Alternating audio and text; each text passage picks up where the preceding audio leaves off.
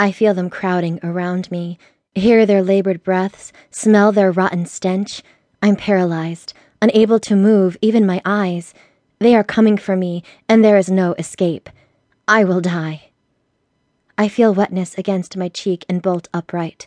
It is dark. The only sound I hear is my own labored breathing and the soft howl of the wind outside. Sighing, I lay back down and close my eyes.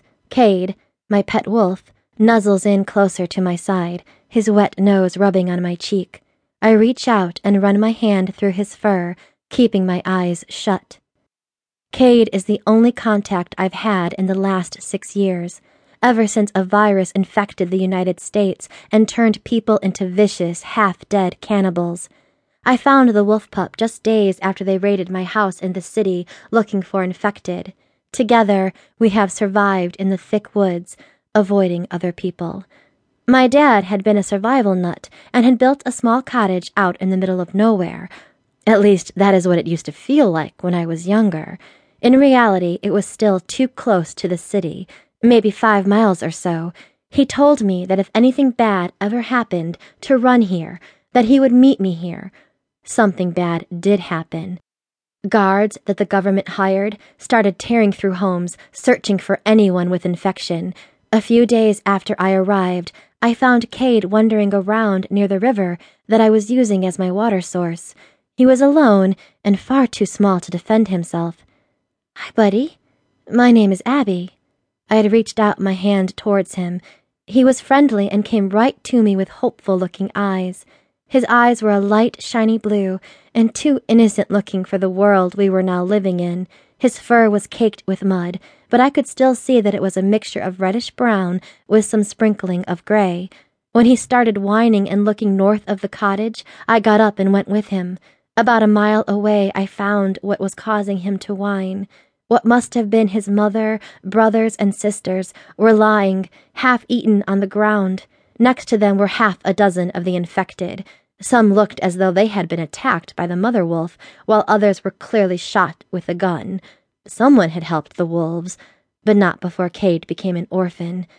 Both of us were alone in the world, and it helped to create a bond between us. We've never needed to venture far thanks to my dad, who had stocked the large cellar with food to last a long time, especially if it was rationed. Plus, there were fish in the river, and we had hunting skills. For the 12 years of my life spent with my dad, I thought he was crazy, making me learn all kinds of weapons as well as hand-to-hand combat. I never thought I'd ever need to use any of it. But now, at the age of 18, I knew I needed it more than ever before. After 6 months of living at the cottage, Cade and I ventured out towards the city I was from. I can't remember the name, but I do remember we are in the middle of the country. When I looked beyond the trees, the sight had me stunned. The city had giant walls erected around the perimeter and had only one gated entrance that was heavily armed with guards. As I stood there, a woman came running from the woods, mere yards from where I stood, racing for the gate. Moments later, a pack of the infected came tearing after her. She hollered for the guards to help her, but they just gave her sickly smiles and kept the gate closed. They watched with entertainment as the pack of infected descended upon her, taking bites out of her and pulling her limbs from her body. When it was clear the woman would not live, the guards took aim and slaughtered the pack of infected, something they could have done to save the woman. When the last infected fell, I was finally able to look away while Cade sat whimpering next to me. A commotion made me look back at the horrific scene.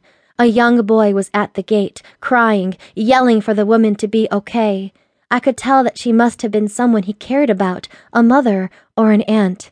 The guards hit him in the back of the head and threatened to toss the boy out if he didn't shut up. I knew then that my dad was right. No one could be trusted.